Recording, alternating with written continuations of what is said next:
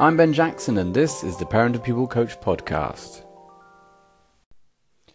Hi there, and welcome to today's podcast. I hope you're doing super well. I wanted to just address something that can come up with some parents, particularly when they are under stress or feeling unhappy about certain events with their children. And it was really about how we can better deal with that, better manage our own emotions.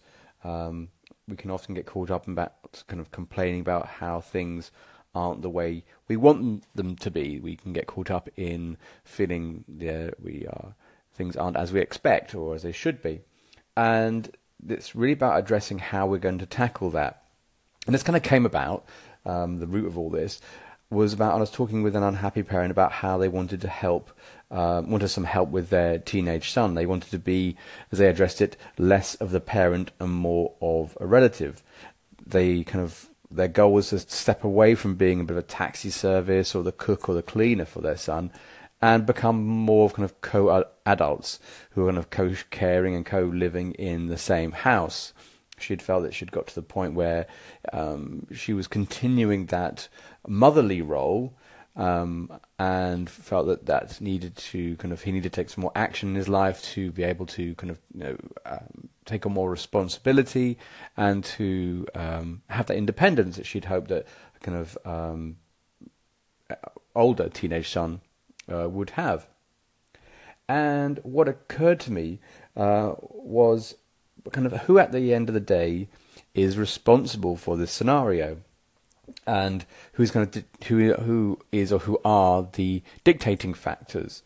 Obviously, the son has a part to play in this, but there is an element, and I think I've touched this on in the past, where the parent also needs to reflect on their own behaviour. What are they participating in? What are they contributing to? What are they engineering by agreeing to the son's requests, even if they are indirect requests? What are they actually? What's the parent bringing to the situation? And it's something that we can often complain about, that something's happening, yet we fail to recognise we are a contributing factor to that. How would have this unhappy parent arrived to the point where she no longer wanted to be the taxi service for her son? She kind of has enabled the son to rely on her and do all the cleaning. And so it's kind of these questions which are really useful to help with awareness and to acknowledge that we all play a part in kind of how we arrive to this kind of unhappy state, or this in this scenario. And it's important to acknowledge that so that we can start the changes that we need or we want to have happen. So when I was talking with her and sharing the idea that she will be useful for her to acknowledge her participation in how this has come about, that's not a judgment, that's an observation, that she's then able to find ways to understand, rather than just kind of generalized point at certain things, trying to dig a little deeper to understand exactly what she would like to see happen.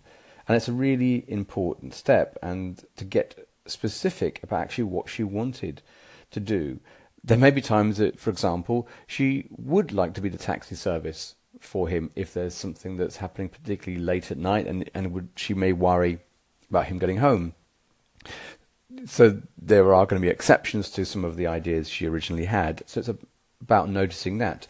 So it's looking into the detail to get specific about what it was she wanted to do, what things she felt that she wanted to have happen, and what things she'd have like to change that were happening.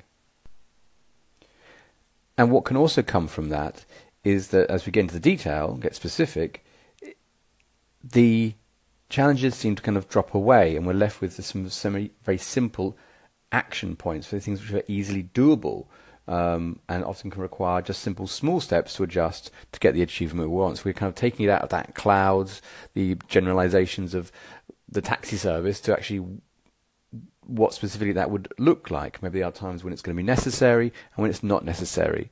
And with that in mind, we can look at how we would put some new requests or rules in place for her son. So as I was talking to her about this, we worked through the little details about the house cleaning and the cooking and the taxi service, and she went through what she actually wanted to have happen. We began to adjust some of her expectations and made them a little more realistic. And from that point, it became so much easier to achieve them. By the end of the conversation that we had, she had a list of things she could actually action very easily, very quickly, and felt they would see some results in line with what she was after. So it's a small example, but a great reminder that when we face a challenge or begin to feel like an unhappy parent, is just to kind of look to confront our generalizations. What are those cloud ideas? What are those big amorphous ideas that we're kind of hanging on to? And get down to things and ask ourselves, what specifically is bothering me? What is it exactly that I would like to see happen that isn't happening? And this can be extended to any situation when you're feeling upset. What is it that you would specifically like to see happen? And you may often get some sort of moment, you go, I see, it was just this little thing happened here, and it's absolutely fine, and with that resolved, I'm a lot happier. As in the example with the taxi service, and the mum wanted to step away from that, it wouldn't be something she should step away from fully. It's just something she's going to reduce, and she was able to reduce it in a way that was in line with what she felt as a parent was appropriate, and her responsibilities as a parent too, but allowing him the independence. And by getting through to the detail, she walked away happier, and she was able having a technique there that can help her in the future when she's facing this kind of challenge. But with that, I think specificity, getting into detail, it's far more useful than looking at the clouds. With getting into the detail, the specifics allows you the chance to take some action and get beyond feeling unhappy or stressed. So I hope you got some value and benefit from today's podcast. I think there's so much in there which can apply to so many different parts of our lives, not just parenting.